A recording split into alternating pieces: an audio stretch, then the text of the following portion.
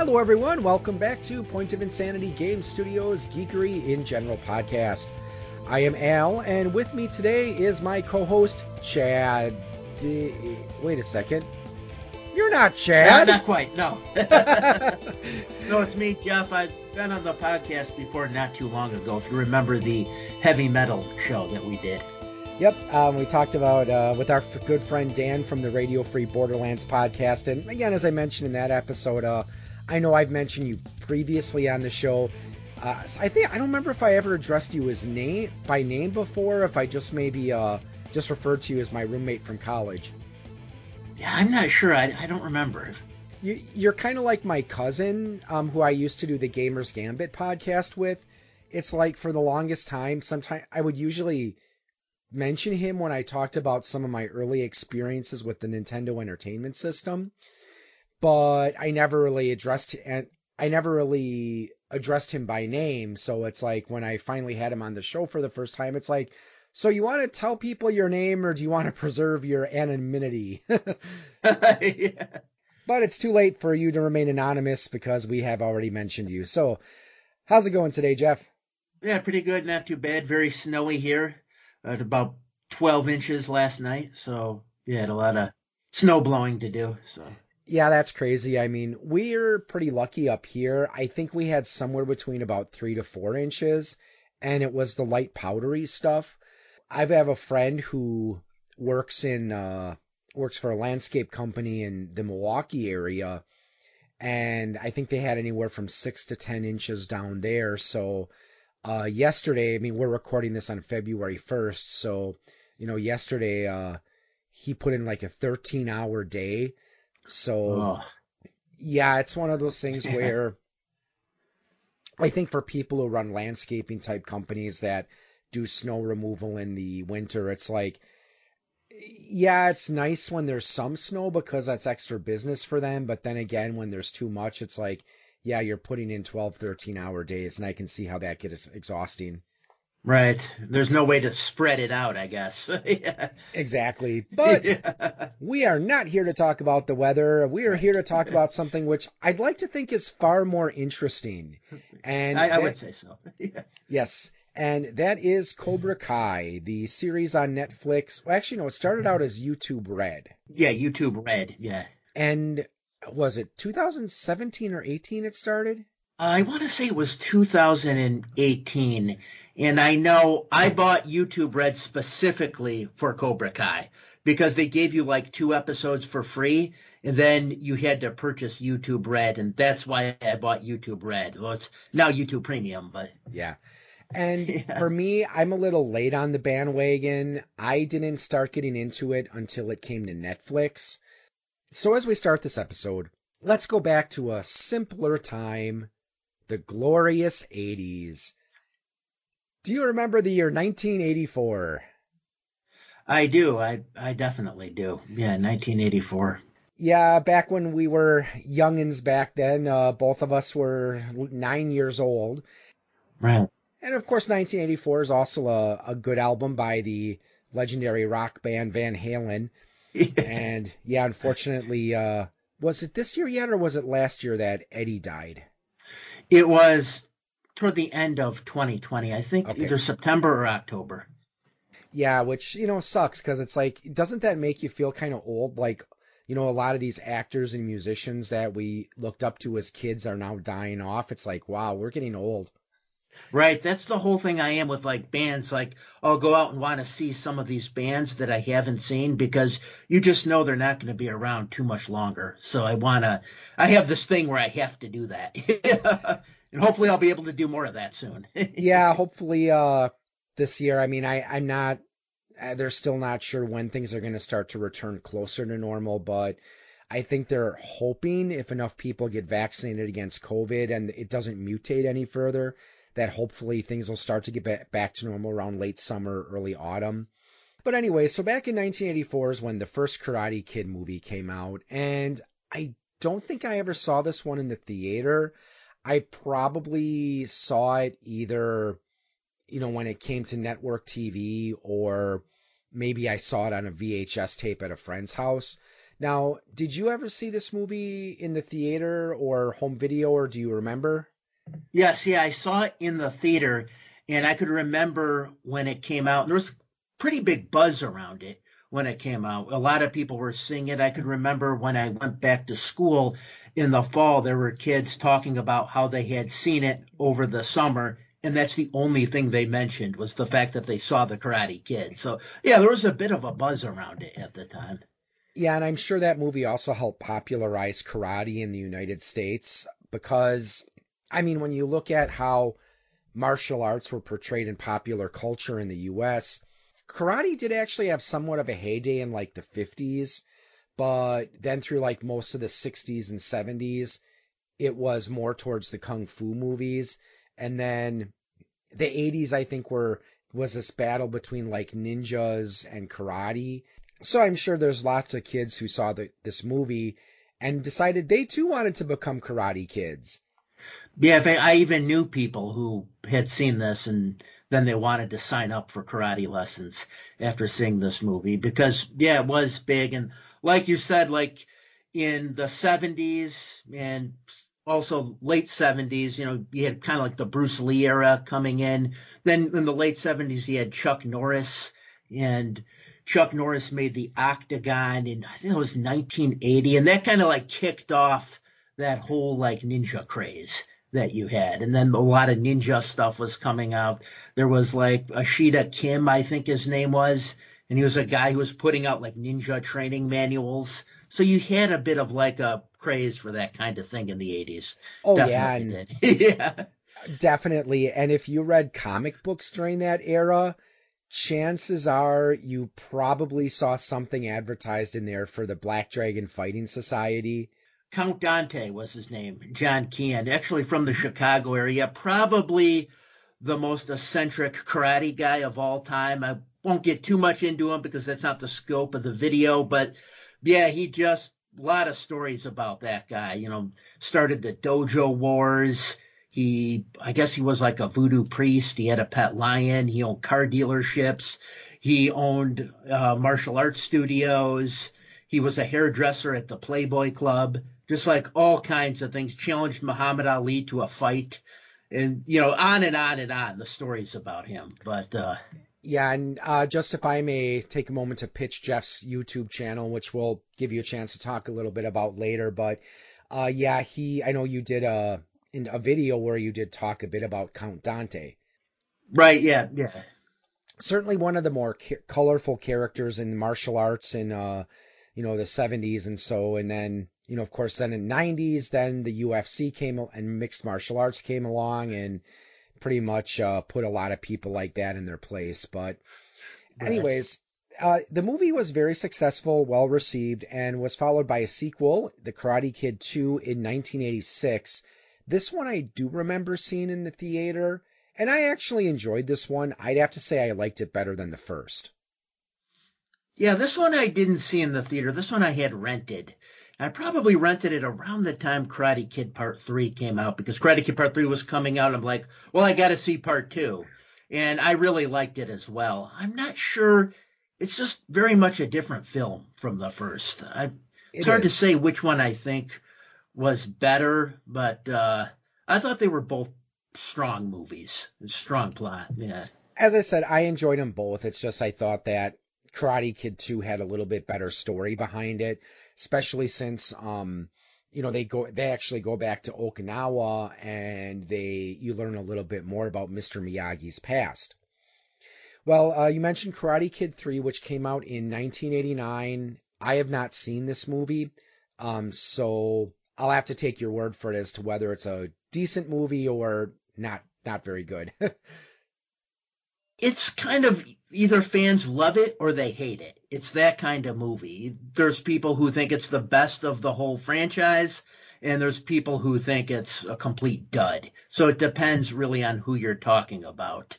But yeah, it goes back to Cobra Kai and all that and deals with Cobra Kai and the founder of Cobra Kai, an individual by the name of Terry Silver, who's this like ruthless businessman who also owns this like toxic waste removal business, and just all the dealings with him, and he's trying to help Kreese regain Cobra Kai and regain the title so he could bring students back to Cobra Kai. So, yeah, it deals quite a bit, I would say, with the Cobra Kai series, more so than like the second one did, for example. And of course, like any movie franchise that was popular in the 80s, it got a Saturday morning cartoon. It was originally envisioned to be a syndicated series, but they only did 13 episodes, so it became a Saturday morning cartoon. So in this one, Daniel and Mr. Miyagi were looking for a stolen item that was supposed to have had healing powers. I remember seeing a little bit of one episode as one of those things where it's like I was flipping through the channels and I just happened to catch it, and I remember seeing Mr. Miyagi and Daniel doing something. But the 80s were weird in that regard because did you remember they had an after-school cartoon about Rambo called Rambo: The Force of Freedom? Yes, yeah, and Chuck Norris, I think, had one Yep. too. Chuck Norris and the Karate Commandos. Yeah, and it's like, Yeah. you gotta wonder, especially with the Rambo one, whose idea was it to take a hard R-rated film like Rambo and turn it into Saturday morning cartoons? Yeah. But, well, we wouldn't see another Karate Kid movie until 1994 with The Next Karate Kid, which I haven't seen this movie, so I can't say anything about it either. I saw it once when it came out. It was with Hilary Swank, played the Karate Kid, and I don't remember a whole lot about it. Just Mr. Miyagi taking on another student, and she, from what I could remember, I think she's experiencing similar situations to what Daniel experienced in the first Karate Kid, from what I can remember. And again, also like any 80s movie series, it did spawn various types of merchandise as well. There were action figures for it. There were, of course, T-shirts and posters and stuff you could get. There's also actually 3 video games based on the Karate Kid series. The one that we probably would remember. Do you remember the LJN game that they made for the Nintendo Entertainment System? Yeah, there was it the 1987 one that came out? Yeah, because it incorporated a little bit of the first movie, but focused mainly on the second. Because in the first part of the game, you had like 3 or 4 rounds of like one-on-one, which was supposed to be the first movie. So theoretically, you fought Johnny Lawrence in that one. And then, yeah, the most of the game, though, was focusing on the events of Karate Kid 2. And like the majority of LJN's games for the Nintendo Entertainment System, I remember there was a bonus stage where you had to like break ice and like catch flies with chopsticks. Yeah. In true LJN fashion, it had very colorful graphics, but the game itself was not great. I played a little bit of it once. I wouldn't say it was horrible, but it's definitely not the kind of game I would recommend anyone go out of their way to play. No, and I don't think it was worth the $40 that it cost when it originally came out. Yeah. See, there was also I know there was a Karate Kid 2 game that was made for one of the Atari computer systems. There's also a Cobra Kai one, which is for the Xbox and PlayStation, and there's probably a Switch version as well. I haven't played it, but maybe someday I might check it out. So there was also the remake in 2010, which I really don't personally count because it's a remake. It has absolutely nothing to do with the current canon, and not only that, it's so radically different. It's all it really shares is the name. Yes, I listened to a podcast with the writers of Cobra Kai, and they were talking about that, and they said that, yeah, that movie is not a part of the Karate Kid universe at all. It's a completely different movie. And I remember when it came out, people were kind of like, oh, this is going to be awful and terrible. Then they were kind of like, well, it wasn't so bad. Then you never heard anything about it again. Well, it had Jackie Chan in it, so it couldn't have been that bad. Right, yeah. So this brings us to the current day with Cobra Kai. And The reason I didn't get into it when it first came out is because while I did like the first two Karate Kid movies, I was never a hardcore Karate Kid fan, so I really didn't feel the need to watch it when it was on YouTube. But I think my wife and I actually started watching it on New Year's Eve because, of course, with COVID, you're not going out anywhere. And my wife and I really don't go out for New Year's Eve anymore. So we were just looking for something to binge watch on Netflix, and we started watching Karate Kid. Or I'm sorry, we started watching Cobra Kai. Yeah, and I know a lot of people kind of share that opinion where I've heard a lot of people say that they were never really too big into the Karate Kid movies, but they love Cobra Kai. So I've heard a lot of people say that. Myself, I did like the first two movies, especially, like I said. So when I saw that there was going to be a Cobra Kai and it was going to explore these characters a bit more, have like more depth and texture to them, I'm like, yeah, absolutely. I got to check this out. Yeah, and I'm glad we did start watching it, not only just because of all the 80s nostalgia, because again, one of Johnny's defining characteristics is the fact that he's perpetually stuck in the 80s. Yeah. And that's what I really liked about it, how he was like just stuck in the 80s like that. When he gets in his car, which I think is like a Pontiac Firebird, and every time he gets in, there's 80s rock blasting. So I really like how they do that. And there's another scene with Miguel where he says something about like what music you listen to, or go listen to some Guns N' Roses. And Miguel goes, who's Guns N' Roses? And he's like, I'm going to pretend that I didn't hear you say that. Yeah. Yeah, and this comes into play later in the series, but another thing I like about Johnny is how he's so technologically inept because he doesn't know how to turn the computer on he eventually gets a laptop. He doesn't know how to turn it on. He thinks that it's a dud because it eventually wears out. He didn't realize you had to plug it in. There's another good scene when he first gets connected to the internet. One of the first thing he looks up is hot babes. And then you see his eyes wide, and then he looks up like wet t-shirt contest. Yeah, it's like that. I thought that scene was hilarious. It was like he looks up hot babes, 80s action films, and conspiracy theories. Yeah. Wasn't there something with like the pyramids and dinosaurs or something? And he was like, I knew it. Right, yeah. And then also it's like he thought Facebook, because he threw his phone away, which is where he was checking Facebook. And then he's like, well, it's okay. I also have Facebook on my computer. Right. Yeah. So, yeah, it definitely has that nostalgia. And I think because of the age we are, I don't know, in a lot of ways I kind of relate to Johnny because, not just being, fondly looking back to the 80s, but, when we first meet him at the beginning of the series, he's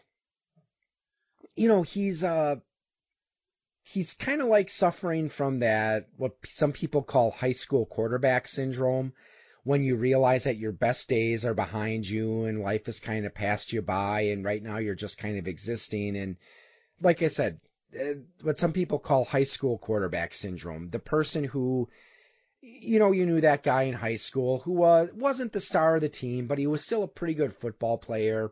Maybe he was the captain of the team, that was his life, sports, or, the football team, whatever. And then he never really moves past that. So when you meet him, at your high school reunion 20 years later, he's still talking about, hey, dude, remember that time I scored that game-winning point against the Cougars? Yeah, kind of an Al Bundy type. Yeah. Exactly, yeah. But yeah, like I said, I do agree with you. It is nice with the series because we can see character development that we can't really see in a 90-minute or so movie. Because, again, in a situation like with the movies, we're focusing mostly on Daniel-san and his relationship with Mr. Miyagi.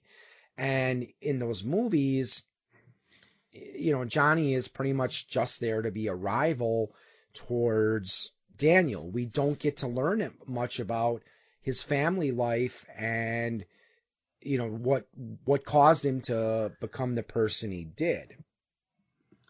Right, and I guess I just kind of made assumptions back in the 80s, you were just there's a lot of assumption making about different things. And that's kind of what I did. Like, I kind of assumed, okay, maybe he had some sort of a tough upbringing, but, you're not given any of the details. I just kind of assumed that that might have been the case. You recommend it on YouTube. There's videos to check out where there's people who've made their various videos about how, when we look back, well, back then we were supposed to see Daniel as the hero, but we look back and it's like he was kind of a jerk, and he was actually kind of the bully in some cases. One thing that I always kind of thought, too, to me, it's not kind of like so much the classic archetypal bully situation of the big kid picking on the little kid. It's more of a love triangle. It's more of like a love triangle kind of situation than the other sort of thing. And there are some moments where I would say Daniel does do some things to kind of escalate the situation a bit. So at the start of season 1, Johnny is a down-on-his-luck handyman, and Daniel is the owner of a successful car dealership. Again, we get to learn a little bit more about Johnny's childhood and his relationship with his stepdad, which you find out that his stepdad was very wealthy, but he really didn't want anything to do with Johnny. So when he started studying karate, it was like John Kreese became his father figure, and that became more his new family. So the turning point for Johnny's life at this time is when he witnesses his neighbor Miguel being bullied. Johnny decides to defend him, and Miguel asks him to teach him karate. So Johnny reestablishes Karate Kai. We find out he has a son named Robbie, and despite Daniel's attempts to undermine Johnny, he does manage to attract students. And again, of course, Daniel is not happy about the fact that Cobra Kai is trying to come back. Daniel does eventually attract Robbie as a student and also works for him at his car dealership. At this point, though, he's unaware of his background. Near the end of the series, Johnny's attracted some students. They've gone through their different changes. And Johnny is trying to get Cobra Kai in the All Valley Karate Tournament.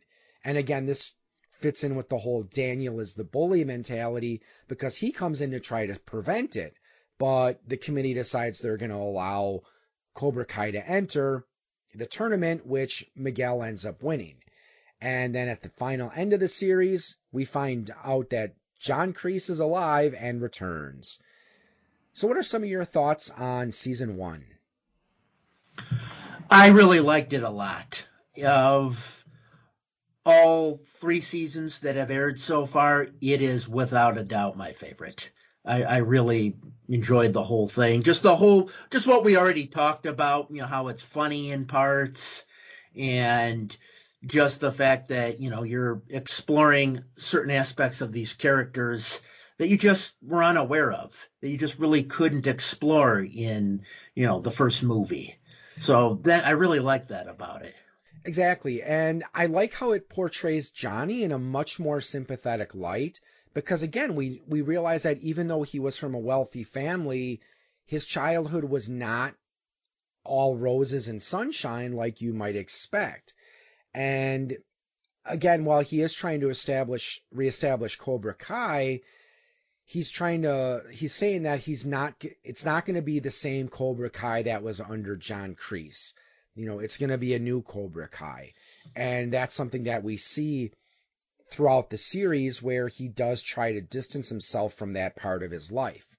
So we really see a lot of growth in him, not just in the first season, but through the entire series so far. Right. You definitely do in this season. He's not going to be like how, Kreese was at all. He's going to take Cobra Kai in a different direction. It's going to be more his thing. Yeah, and one of my favorite parts in the first season is when Miguel's finally had enough with, what's his name, Kyler, the guys that were bullying him, and he beats up a bunch of them at lunch, and of course everyone's recording it on their cell phones, and the video ends up making it to YouTube. So I definitely see that as very realistic considering today's society. Right, yeah. You never know what's going to end up on YouTube. Yep, exactly. So in season 2, again, we have Johnny has, met up with Kreese again, and he doubts as to whether he really wants to follow in those footsteps or not. But even though he has his hesitations, he decides to allow Kreese to teach with him at the dojo. Daniel starts to doubt himself as well, and he's hoping that he can fill Mr. Miyagi's shoes and follow his footsteps. So both of them do try to attract more students. Again, they do their online commercials on YouTube, and they each put on a demo at a local fair, which, is something that karate and martial arts studios do try to do sometimes. Because I know I've been to a couple where I've seen local karate studios put on demos, and I used to be in a highly commercialized martial arts school, which I might talk about a little bit later. But yeah, there was one event we did as a demo for the Boys and Girls Club, and that's where you usually do things like you try to show off, hey, this is how cool martial arts is, and let's watch our students do all these cool kicks and board breaking stuff, it's just interesting, their approaches, because again, Daniels was trying to, he only had his two students at the time, Robbie and his daughter Samantha, and they were trying to do this, choreographed, peaceful demo, trying to focus on Miyagi-Do and karate as being this, the discipline. And then, of course, Cobra Kai comes in and steals the show. Right. I think Miyagi-Do, from what I understand, was kind of like more defensive rather than offensive. So I think that there was something like the best defense is a real strong offense. I think that was more Cobra Kai's thing. But Miyagi-Do was more like defensive kind of maneuvers, blocks and stuff, the wax on, wax off that you have from the first one, that kind of. Yep. And eventually we find out that Kreese is actually living in a homeless shelter. Well, and then again, Johnny becomes a little bit more understanding of Kreese at this point, but unfortunately the tensions start to escalate between Johnny and Daniel's students. So we kind of had that whole dojo wars thing going on again. And part of the problem is because Kreese is beginning to exert more influence over Johnny's students as he's trying to take over Cobra Kai. Well, one of my favorite parts of this season, though, is when Johnny reunites with some of his old Cobra Kai's buddies, and they take that road trip where, unfortunately, one of them, Tommy, dies in his sleep during the trip. Now, didn't that actor really die for real? Or I thought I had read something where he had passed away. Yeah. Yeah, he had died of organ failure sometime after, a few months after his scenes were filmed. So yeah, it's kind of sad and kind of scary that he's playing this character that's suffering from cancer, and then the guy playing him dies a few months later. So yeah, that was freaky.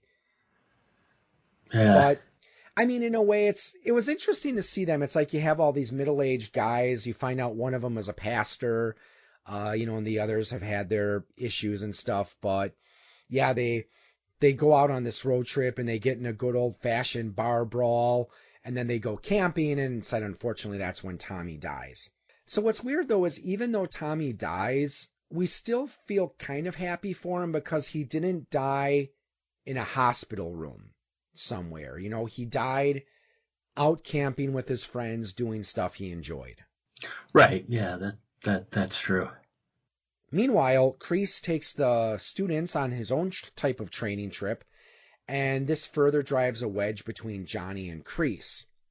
Also during this season, Johnny is trying to reconnect with his old high school sweetheart, Allie. The series ends with a big brawl at the school in which both members of Cobra Kai and Miyagi-Do engage in this big fight. And of course, again, people are sitting there with their camera phones recording everything. And it takes a sad turn at the end, though, when Robbie kicks Miguel off of a balcony, so he has a nasty fall, and he ends up going in a coma.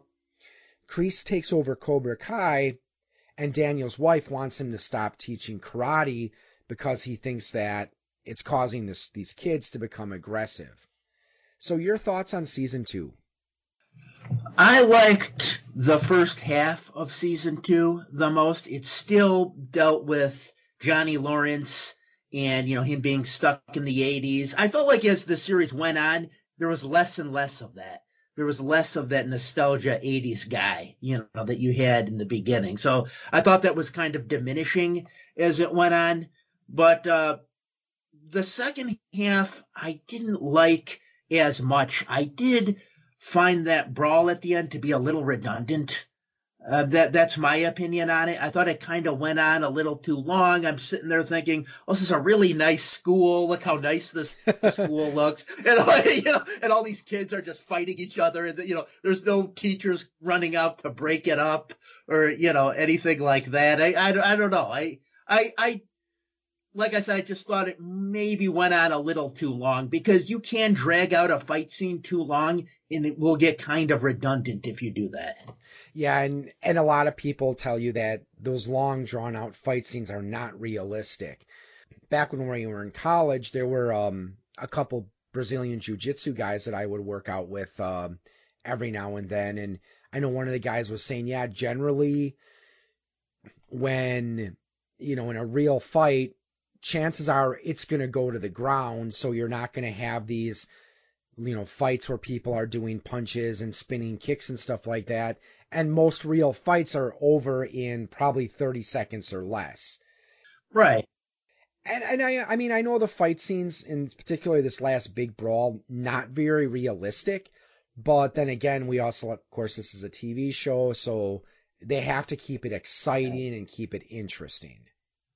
Yeah, you have to keep it exciting and have, a lot of flashy jumping spin kicks because, that looks great on camera, that stuff. And, that they had a lot of it. And I know from what I had read that the actors and actresses in the series did a lot of, training and were really eager to learn karate. They were eager to learn this.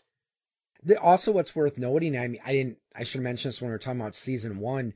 One of the things that surprised me is how these are kids and I haven't really been to any karate tournaments, but from what I understand, usually even with the adults, you're wearing pads. It's not like you're just going in there with your fists and bare feet because you have a greater chance of hurting someone. Even if you're doing just point fighting like they do in the movies here. Also, what was weird is how it didn't seem they had any weight classes because they had that, I don't remember the kid's name, the shorter kid with glasses. Actually, I think there's a couple of younger kids with glasses, but they had one of them who looked like he was maybe 70 pounds soaking wet, fighting someone who was obviously older, bigger, and stronger than him. Right. Which, again, I understand this is just a TV series. They got to keep it interesting. I also think, didn't they have one of the girls fight a boy in the tournament? Right. They had that one girl. I forgot her name. I don't think she was in season 3. No, I think there was something where she didn't want to do it or for whatever reason she wasn't in it. But yeah, I believe she did fight a boy in the tournament. Yeah, which is weird because as far as I know from mainstream karate tournaments and martial arts tournaments, it's usually based, it's usually gendered where there's a division for males and a division for females. I'm not sure what they do with if they divide up people by classes, like their belt levels or weight classes. Like I said, I've never been to or fought in a karate tournament, so I wouldn't know. But I thought it was a real downer way to end season 2. Right, yeah, it definitely was. I mean, you did it did leave you kind of wondering what would happen next. I kind of like the way season 1 ended where Kreese kind of shows up. And then you're like, oh, what's going to happen? I really like the way that ended. Is you're like, oh, they're bringing him back. I didn't know if they were going to, but they are. Moving on to season 3, this one is probably my favorite season so far. So after the events of season 2, the All Valley Karate Tournament is canceled as the townsfolk start to take a dim view of martial arts because they believe it's turning these kids violent. And for the first, I think, couple episodes, Miguel is in a coma. And I'd have to say this is probably one of the more powerful parts of this season where he's in this coma, but he's having this, dream of himself fighting an opponent. So it's almost like in his mind, he's trying to snap out of this coma, but he can't do it until he defeats this opponent. So Johnny does come to try to visit Miguel and tries to talk him back out of this coma. Again, we also find out that Robbie has fled and he stole one of the vans from Daniel's dealership. So Johnny and Daniel try to hunt him down. And this is probably my favorite part of the third season because for me, it almost had like a buddy cop vibe to it. Right. Yeah, I remember that part. It definitely did. Yeah, I like that part as well. And, you get to see the thing you're always kind of wondering about, that, Daniel and Johnny, had they been properly introduced to one another, they probably could have been good friends. They never had that proper introduction. The whole series is kind of like, the movies and the series is kind of like the drama that's created as the result of miscommunication. That's exactly. A lot of what kind of happens throughout the whole series, the whole franchise. That is true. And actually, I found that's one of the things I did find a little annoying about this series, and the only thing I really don't like about Cobra Kai. Now, of course, as the audience, we understand why there's misunderstandings, but yeah, how it's like Johnny and Daniel's relationship is like a roller coaster where it goes up, where they reach like a level of mutual respect and understanding, and then something happens that, again, we as the audience know is a misunderstanding, and it goes right back down, and they start fighting again. But yeah, I really liked this part, especially the car chase, which was done to the tune of Motley Crue's Kickstart My Heart. Oh, yeah. That was awesome. So they track the van down to a chop shop, but Robbie isn't there. Eventually, Miguel does come out of his coma, but he has a falling out with Johnny because, again, Johnny was, and this is what I like about Johnny, he was trying to say that, to Miguel, that the reason he's so hard on him is because he wants Miguel to learn from his mistakes, to be better than he was, and not fall into some of the same traps. And, again, that's why he's trying to teach him that, he was never taught the difference between honor and mercy, and how, he tried to encourage Miguel to show that, and he did, and he ended up paying a very steep price for it. Right, yeah. So also during this season, we find out that Miguel's car dealership is in jeopardy. Robbie's eventually caught and sent to juvenile detention, which after a visit from Kreese, he starts to become more aggressive. But this is another one of the parts of this season that I enjoyed, and that's when Daniel takes the trip to Japan in an effort to save his company. And I thought it was cool how they brought back some of the characters from Karate Kid Part 2. Without a doubt, that was my favorite part of the third season, was that they re-explored that again. And he goes back to Miyagi's village, and it's all built up now, and it's got like stores everywhere, kind of like a strip mall sort of thing, and restaurants. So, before it was this like, I don't know if it was like a small like fishing village, and now it's like really heavily built up. Yeah. He does manage to meet into, I forgot her name, but it was the girl that he had kind of that love interest thing going with. Yeah. And he even met up with with that girl that he saved during the typhoon. Yeah, was her name, was it like Kamiko or something? Yeah, that's it. I think that's the girl, the dancer that he had the romantic attachments to. So also he meets up with Chozen again, where at first he wasn't sure if he was there to talk or if he was going to try to fight because he was being very cold and distant. So that's when he takes him back to this dojo, and he finds out that Miyagi-Do did once incorporate more aggressive techniques, including ones that were meant to incapacitate an attacker's limbs. Another one of my favorite parts of this season is when Chozen and Daniels have that fight, and Chozen uses those techniques to incapacitate Daniel's arms and legs. And we see a flashback to the first one where, he's about to kill, he defeats Chozen, and he's like holding him up by his head. He's like, live or die, man. And he's like, die. He's like, wrong answer. And he like tweaks his nose.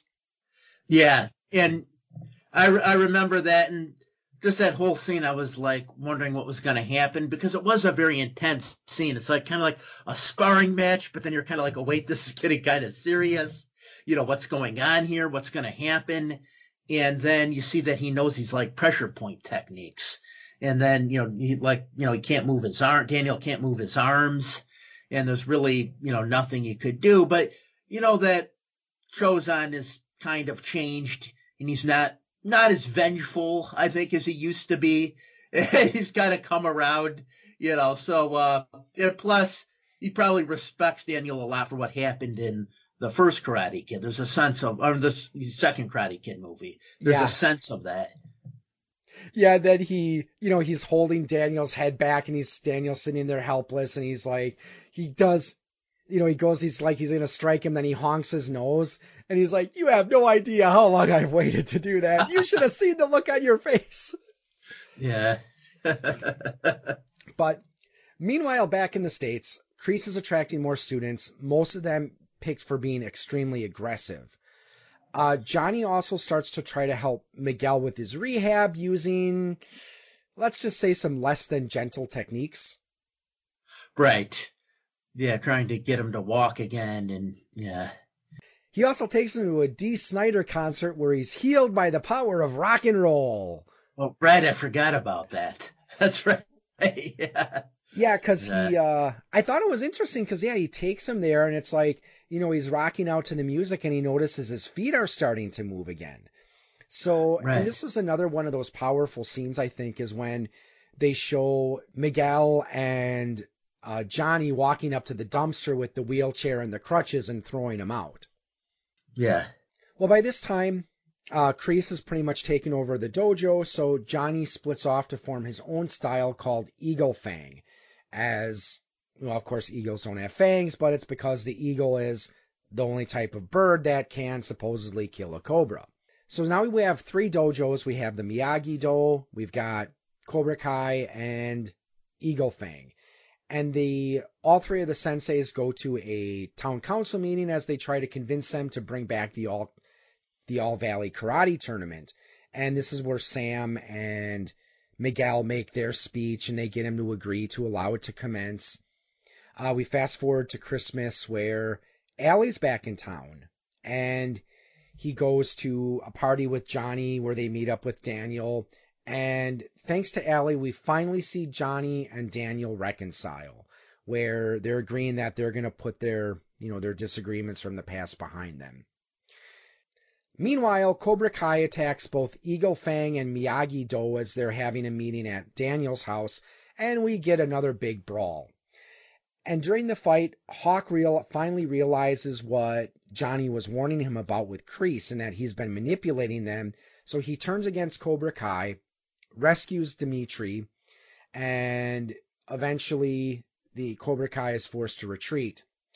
And this is another good scene in this season, and this is why I love third season so much, is when Daniel and Johnny both go to confront Kreese and Robbie. Right, yeah, and another thing, speaking of Kreese, that I also did like a lot about this season is they actually do dive into some of Kreese's backstory, like, his time in Vietnam, to kind of get into how he was the way he was, to kind of explore that a bit. There's the part where he's like busboy, I think, back in the 60s in like a diner, and there's a guy who's kind of like bullying him, or I forgot the situation exactly. I think there was a girl out back that these 2 guys were bullying. Oh, right, that's it. Yeah, so, you kind of see that his intentions ultimately were good. And then I guess one of the guys that was the bully was actually the son of the actor, Martin Kove, from what I understand, the guy who plays Kreese. But, anyways, did explore him more. It gets into, his experiences in Vietnam. And I didn't realize this when I first watched it, but one of the characters in the Vietnam scene is the character Terry Silver, who is important in, the third Karate Kid movie and probably will make an appearance in the 4th season, I'm assuming. you know. But Yeah, I'm assuming too, and I think it would actually be good because again, we have characters from 1 and 2 coming back, so it would certainly nicely wrap things up if Terry does make an appearance. But yeah, I do like that too, and that's one of the reasons I like the series is because again, we do get more information on the backgrounds of these characters. So we find out that there's a reason why Kreese is so aggressive. We find out about when he was in Vietnam, they were captured and they had to fight on this over this pit of snakes. And he had to fight his commanding officer. And he ends up, of course, defeating him and killing him. actually, I think right, and I think Terry Silver kind of thanked Kreese for saving his life because I think they wanted Terry Silver to fight that commanding officer, Yes. and he didn't want to because he felt he would lose. Yep. And then Kreese agreed to do it. Yeah. So as the series ends, we have Kreese confronting, Johnny and Daniel, and they agree that they're going to settle this in the tournament where if Kreese loses, he's going to stop teaching. And this is just another reason why I love season 3 so much.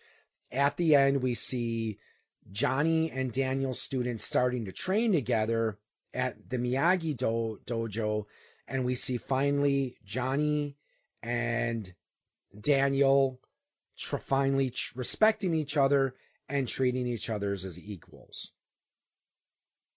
So, what would you like to see happen in season 4? I was thinking about that. I was thinking about what might happen. Obviously, like I said, I think they're going to bring back that, Terry Silver. Kreese was making a phone call at the end, and you kind of assume that Kreese is probably calling this Terry Silver character.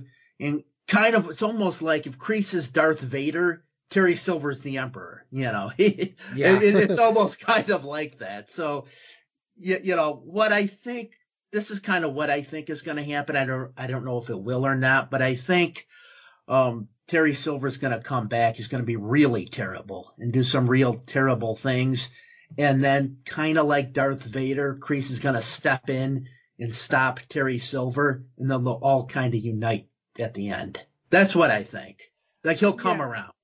I don't think that's going to happen. It would be interesting, but what I would like to see is a fight between kind of like a tag team match with Johnny and Daniel fighting Kreese and Terry. So I think that would be an interesting way, and I hope that Kreese finally gets bitten by one of his cobras. Right, yeah, I know. I mean, Martin Kove did a really good job of playing Kreese, and even said, I guess, that, no matter what, even in the first Karate Kid movie, if his students win, he's still kind of mad. If they lose, he's mad. It's like he's always kind of in the state of being angry, no matter what happens. And I know Martin Kove was talking about that. That's how he wanted to portray that character. And I wonder what they're going to do with Robbie, because, again, we know now that, I probably should have mentioned this at the start of the episode. Spoiler alert! But right. I was going to ask if we were going to have spoilers or not, but I could, in post-production, I could always go back and edit something in, warning, this episode contains spoilers. Yeah, because, I mean, it is kind of new. I always kind of thought that if something is over 3 years old, you don't need to say spoiler alert. That is true.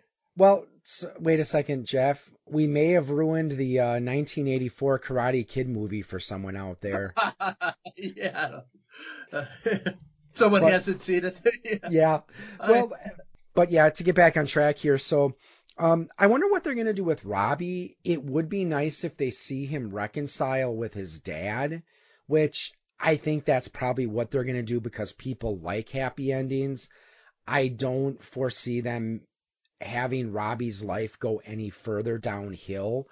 Because another good YouTube video I saw was talking about how Robbie never stood a chance. It was inevitable that he would have to go down the paths he did because, Johnny was never there for him. His mother wasn't always there for him. He never really had any positive influences in his life. And, he has all this anger built up. And then finally, Kreese comes along and tells him that, yeah, go ahead and release all your anger. Right. Yeah. Kind of similar to Johnny Lawrence's personal experience in a way. Kreese coming along back in, I think it was like 1979 when he started with Kreese, the Cobra Kai. Yeah. So both Jeff and I have experience in martial arts. For a little bit in college, we practiced Eskrima, which is Filipino stick fighting together. I've talked about my martial arts background before on the show. I have some experience in karate, some in kung fu. And Jeff, your primary experience with martial arts, you studied judo for a while. Yes, yeah, and it's kind of interesting. This kind of goes back. You could almost connect this to the Karate Kid in a way too, because when I started, it was in 1984, kind of around the time the first Karate Kid movie came out, and I just remember people were talking about, do you want to go into a tournament? Do you want to be in a tournament? And I said yes, yes. Then shortly after I was saying yes, I went and I saw Karate Kid. And, I saw the way the tournament was, like you said earlier, with, how rough and kind of brutal it was. So I'm like, yeah, I don't think I want to do that. So I didn't actually go into a tournament for a number of years. So it had been a while before I did. Oh, you But, did? yeah. I didn't know you did any, I didn't know that you've been in judo tournaments. Yeah, I was in a few. Yeah. How did you do? I think, I had gotten a, bronze, and hold on, I have like a it is kind of falling apart, but I do have I have a 1986 trophy. Dude, that is falling apart. But it's from 1986. Okay, yeah. Because you were what, 3rd degree brown belt? Yes, yeah. So how close is that to black belt? Were you just like a few steps away, or was it still ways yet? Relatively close. There was something where I think the sensei that I had said that I could probably get you to black belt relatively quickly. And at that time, whatever reason, I didn't pursue it. Kind of wish I had, because I don't think I was too far away at the time. Yeah, I said I remember you mentioning when in college that you were, you did judo for a while, but I didn't know you actually went to any tournaments. So you've been in more tournaments than I have, that's for sure. So for your judo sensei, if you had to compare him to one of the 3 people in the series here, Johnny, Daniel, or Kreese, who would you say he was most similar to? Well, when I took it, there was the sensei, the instructor who taught it, but there were also some like co-instructors that were real high-ranking black belts that had done judo in Japan, and they reminded me a lot of like Mr. Miyagi, these guys. They had done it like their whole lives, and I don't think they were really competitive with it. It was just kind of more of a lifestyle for them. They had just done it many years. And there was, I remember, Tom Watanabe, who I remember you had a encyclopedia of martial arts that you had. Tom Watanabe is actually mentioned in that when they talk about the Uptown Dojo for judo, which I never went to, but my dad did. And at one point in time, it was one of the better judo dojos on the western or eastern part of the Mississippi River. So cool. Yeah, because for me, I'd have to say I've never had an instructor that I would say was like Kreese. I would have to say that my Kung Fu instructor was maybe kind of like Kreese light. He was very no nonsense. Now, we didn't do really a lot of sparring, but he was very, he was like, okay, these skills are meant to fight and to hurt people. But of course he didn't really, encourage us to go out and try to pick fights. My first karate instructor when I started with Tang Soo Do was probably more along the lines of Johnny. Johnny Lawrence. The most recent martial art, which I studied for a bit, Kung Nu, which unfortunately I had to stop because my knee got screwed up and then I had some other expenses come up. But honestly, I would have to say that my sensei for that style, she was the mid-ground between Johnny and Daniel. Because like Daniel, there was a lot of emphasis on forms and traditions. But like in Cobra Kai, in Johnny's Cobra Kai anyway, we did do a lot of sparring. And I mentioned before that I used to be in a highly commercialized school, which would probably have been similar to more like the Daniel style, except not as good.